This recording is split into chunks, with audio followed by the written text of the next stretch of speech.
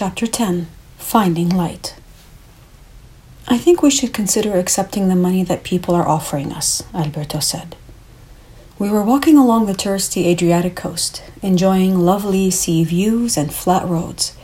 The emotions of Rimini were behind me, and I was once again at peace with myself and with the world, until now. Oh? I replied evasively. Well, it's obvious that people want to support our walk, he said. Some have been doing it by inviting us for drinks or opening their homes to us. But some, like Nico or that woman in Assisi, want to do so by giving us money. I think it makes them feel good, knowing that they're contributing to our walk and to peace. I'm not comfortable with the idea, Alberto, I said. Besides, I don't think they're contributing to peace, but to people who they think need money. I don't need charity. But money is just another form of help, not charity, Alberto insisted, a slight edge in his tone. Well, to me it is different, I retorted. I don't need the money. Well, you're just being closed and proud, Alberto shot back. What if more people want to join us? Would you refuse them if they couldn't pay their way? Or were you thinking of paying everyone's way?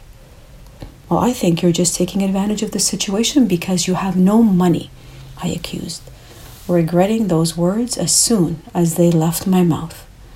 Alberto tensed. I stormed ahead, almost slipping several times on the icy road, but not daring to stop. An issue that I had hoped was a minor irritation had now become a major point of contention between us, and I didn't know how to deal with it. I grew up in a middle-class family that was financially comfortable, but that had no luxuries. I came into wealth during the boom years of the software industry, and although I was grateful for the money, it wasn't something I was attached to. I enjoyed the material gifts that money offered me, and I generously shared it with family and friends. It gave me the freedom to travel freely and to pursue my personal interests, but I never obsessed about it. I also knew that money gave me power, and in the circle of friends that I kept in those days, had seen that power wielded, and not always for good. I witnessed the arrogance and the entitlement that went with money, and was cognizant of how easy it was to fall into that trap, to lose my humanity, and to think myself superior to those who had less. Even though Alberto and I disagreed on some elements of our walk, I wanted to maintain some balance of power between us. I didn't want to make him feel bad for having less, but I didn't want to feel bad for having more. The universe had thrown us together for a reason, and although I seriously questioned its wisdom, I had to believe it was for the good of both of us. On a quiet stretch of sidewalk, I opened up to Alberto about my feelings. I understand what you're saying, but I don't think you're being fair, Alberto said. When I started this walk, I knew it was going to be difficult for me to get to Jerusalem with the little money that I had, but I didn't want my fears to stop me. I knew the universe was sending me on this journey, and so I left it in its hands to solve my money problems, and trusting that I would receive what I needed and when I needed it. I believe this is God's way of helping me through the people contributing to our walk. I want to receive money graciously as a gift that is helping me in this way to peace. I don't want to receive charity either. I promised to try and to be open to each situation, and hoped I could follow through when the situation presented itself again. The coastline was deserted. Hotels, restaurants, and cafes, all catering to summer tourists, now had their doors closed to us. Even the churches were closed. Much to my distress, we learned that priests in these areas often lived in one town and served several at once. The few people we met were usually tourists and had no idea where any priest lived. We continued northwards, passing Ravenna, towards a village that was our destination that day. It was New Year's Eve, and I secretly, expectantly, awaited a night as special as the one that we had celebrated with Serafino and his family on Christmas Eve. We waited well into the evening for the priest who we were assured would help us, but he turned us away. With no other shelter in town, we began our slow march towards the next town 7 kilometers away. "We'll be fine," Alberto assured me. "This just means we're meant to be someplace else." But I heard the quiver in his voice. The full moon was triple its normal size and glowed like a nighttime sun, casting the only visible light in the darkness that enshrouded us. We eventually reached a main road where now the headlights of rushing cars lit the way. The negligible shoulder was covered with a thick layer of ice and snow, making a normally difficult walk treacherous. With the bitter cold, our flashlights began to fade, and so we blended into the night, a hazard to ourselves and to motorists. For the first time during our walk, I seriously feared for our safety. 90 harrowing minutes later, we finally veered off into town. In the distance, a large star ornament shone brightly, its hopeful light beckoning us. It led us to a beautifully decorated church and the priest's house nearby. A large, robust priest with graying hair answered our call and smiled paternally. Hope surged within my heart as I listened to Alberto explaining our needs and watched the priest nod in understanding. "This is not a hotel," he responded, the smile never leaving his face. "I cannot help you." I stared at the ground and inhaled deeply. Don't cry," I repeated to myself. "Do not give him that satisfaction." "We are pilgrims walking for peace," Alberto continued in a soothing tone. "We have been received in monasteries, in churches, in people's homes. We don't need beds. We can sleep on the floor in the hallway. Please." The door began to close. "Can you at least tell me where we can find a place to sleep?" Alberto persisted. "All hostels are closed for the holidays," he replied. "I am sorry," he said firmly, shutting the door. "Please, Padre," Alberto pleaded, his voice barely above a whisper. "We can't walk anymore. It's late, and we are so cold." I couldn't bear to hear Alberto beg and walked away, tears of anger and hurt and frustration streaming down my face. I dropped on a park bench and wept. Alberto slumped beside me and placed his arm around my shoulder, whispering distracted words of comfort. Only his eyes betrayed the bewilderment and confusion that we both felt. A moped weaved down the road and braked in front of us. Its young driver grinned at us happily. I could smell the liquor on his breath. "Do you have a light?"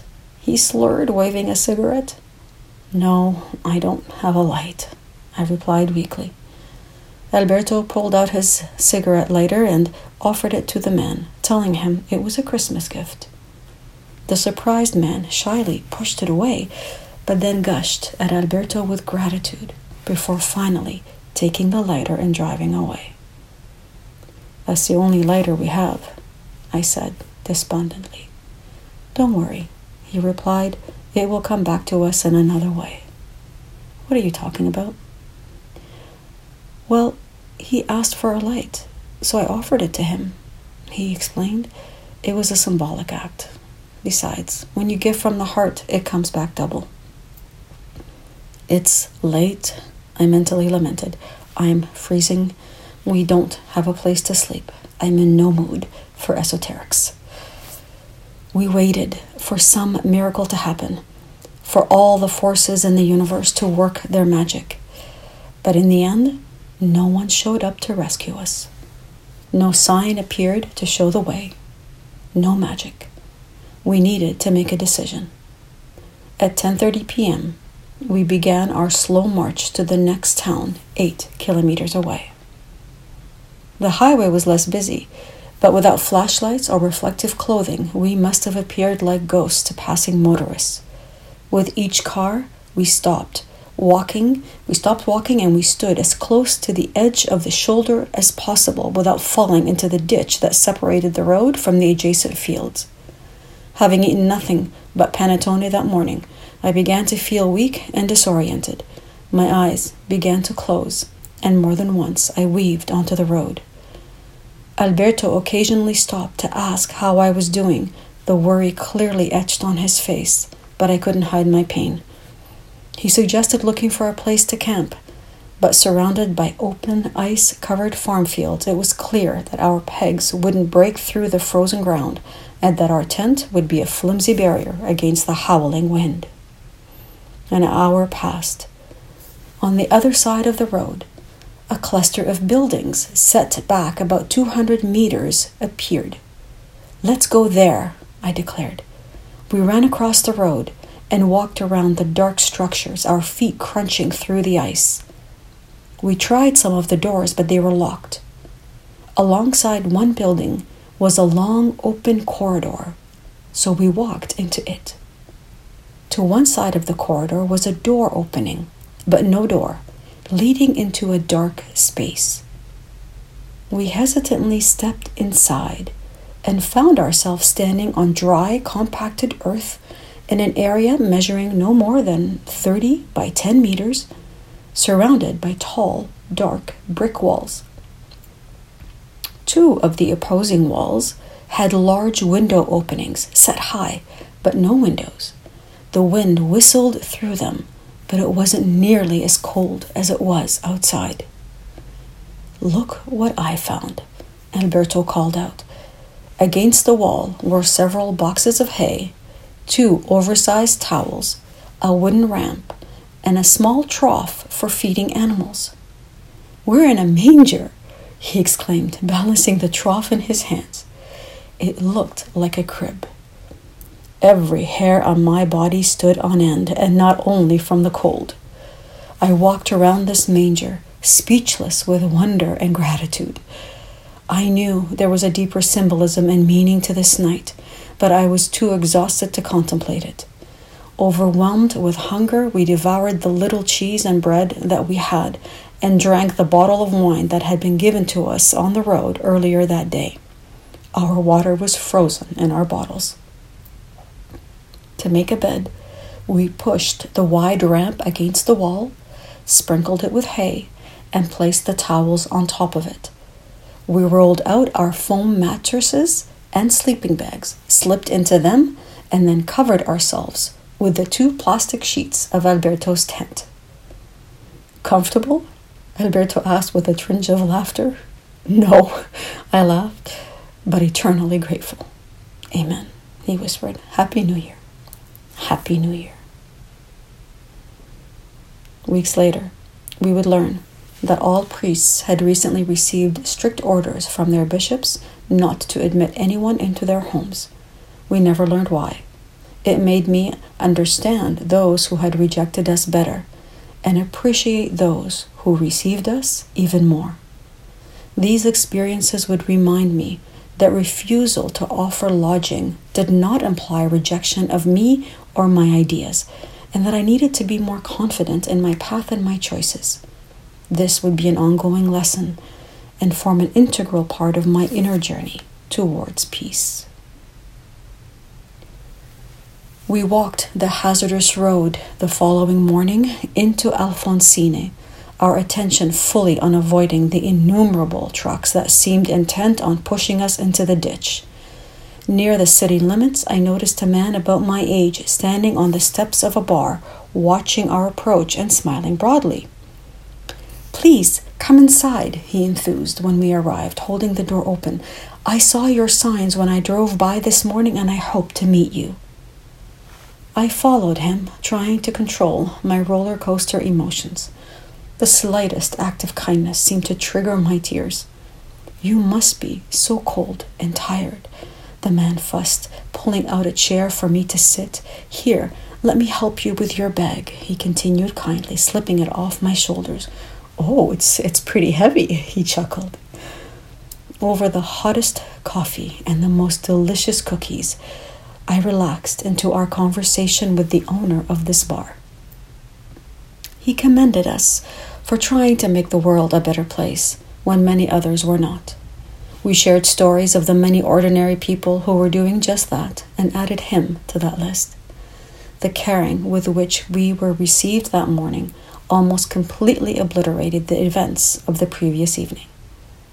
As we stood to leave, he reached behind the bar and handed each of us a lighter advertising the name of his establishment.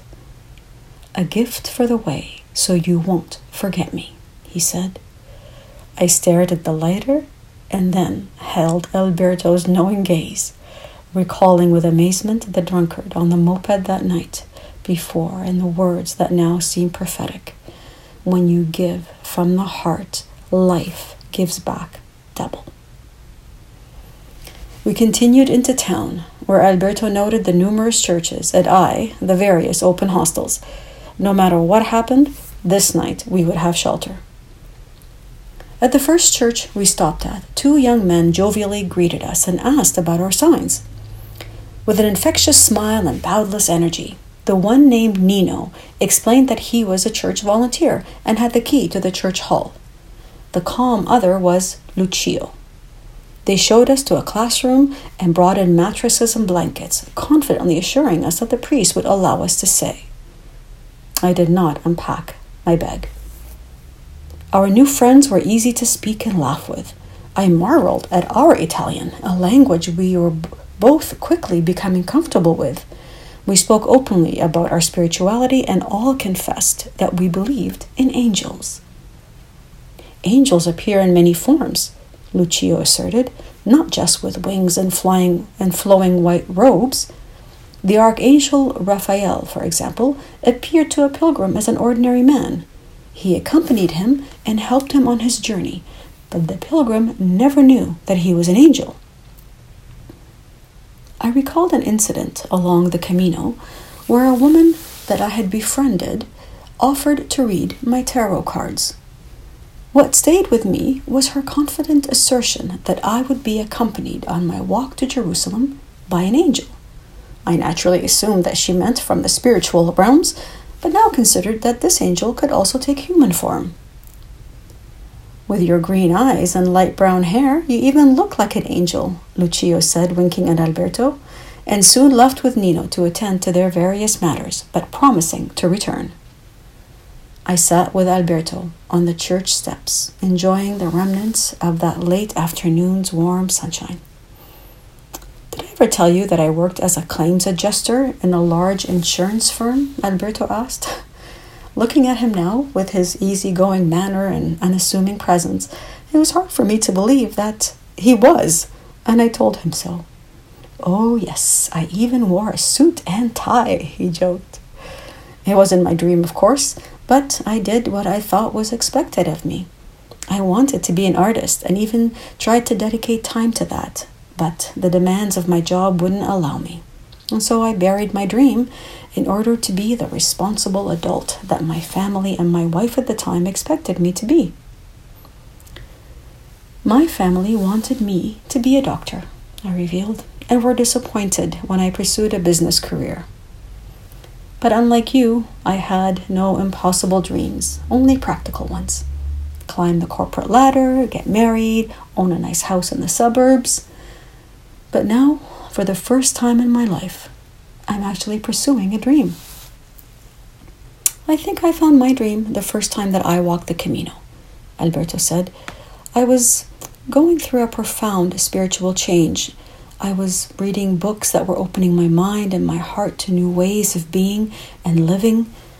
And like you, I saw that I was a spiritual being with a divine purpose and that I was the creator of my life, not its victim. I became vegetarian. I started practicing yoga like you. My wife and family thought I had joined a cult. I couldn't make them understand that I was trying to live my new principles. When I quit my job, it was too much for my wife, and eventually we separated." "What happened on that Camino?" I asked. "Well, I could finally speak my truth and no one thought I was crazy," he said. "I saw how sharing my beliefs helped people gain a different perspective on their problems. I felt so happy doing it too, and realized I wanted to dedicate my life to that purpose. My art would also become a way for me to express these truths and this wisdom that was emerging within me. On a night that I will never forget, I fervently asked the universe to help me fulfill that wish. At that moment, I saw a shooting star and knew that my prayer had been heard. It was the first time that Alberto and I had spoken so openly about our lives, and I felt a closeness to him that I hadn't felt since we met. "There's one more thing," Alberto added, "but I don't know how you're going to react." Intrigued, I asked him to go on. "Well, that same night, I promised to be an angel, doing only good in the world. I could think of nothing more wonderful than traveling from place to place, guided by life and helping people along the way, like Michael Landon and Highway to Heaven. I never would have imagined having that wish fulfilled in this way with you, but I'm so glad that it has." I wasn't sure what was greater in that moment, my surprise at his confession or my horror that he could possibly be the angel that tarot reader saw. I could understand, even accept, his earlier assertion that we were instruments of God being brought into people's paths to help them, but the idea of being an angel just seemed too much, and I thought it pretentious that Alberto considered himself one.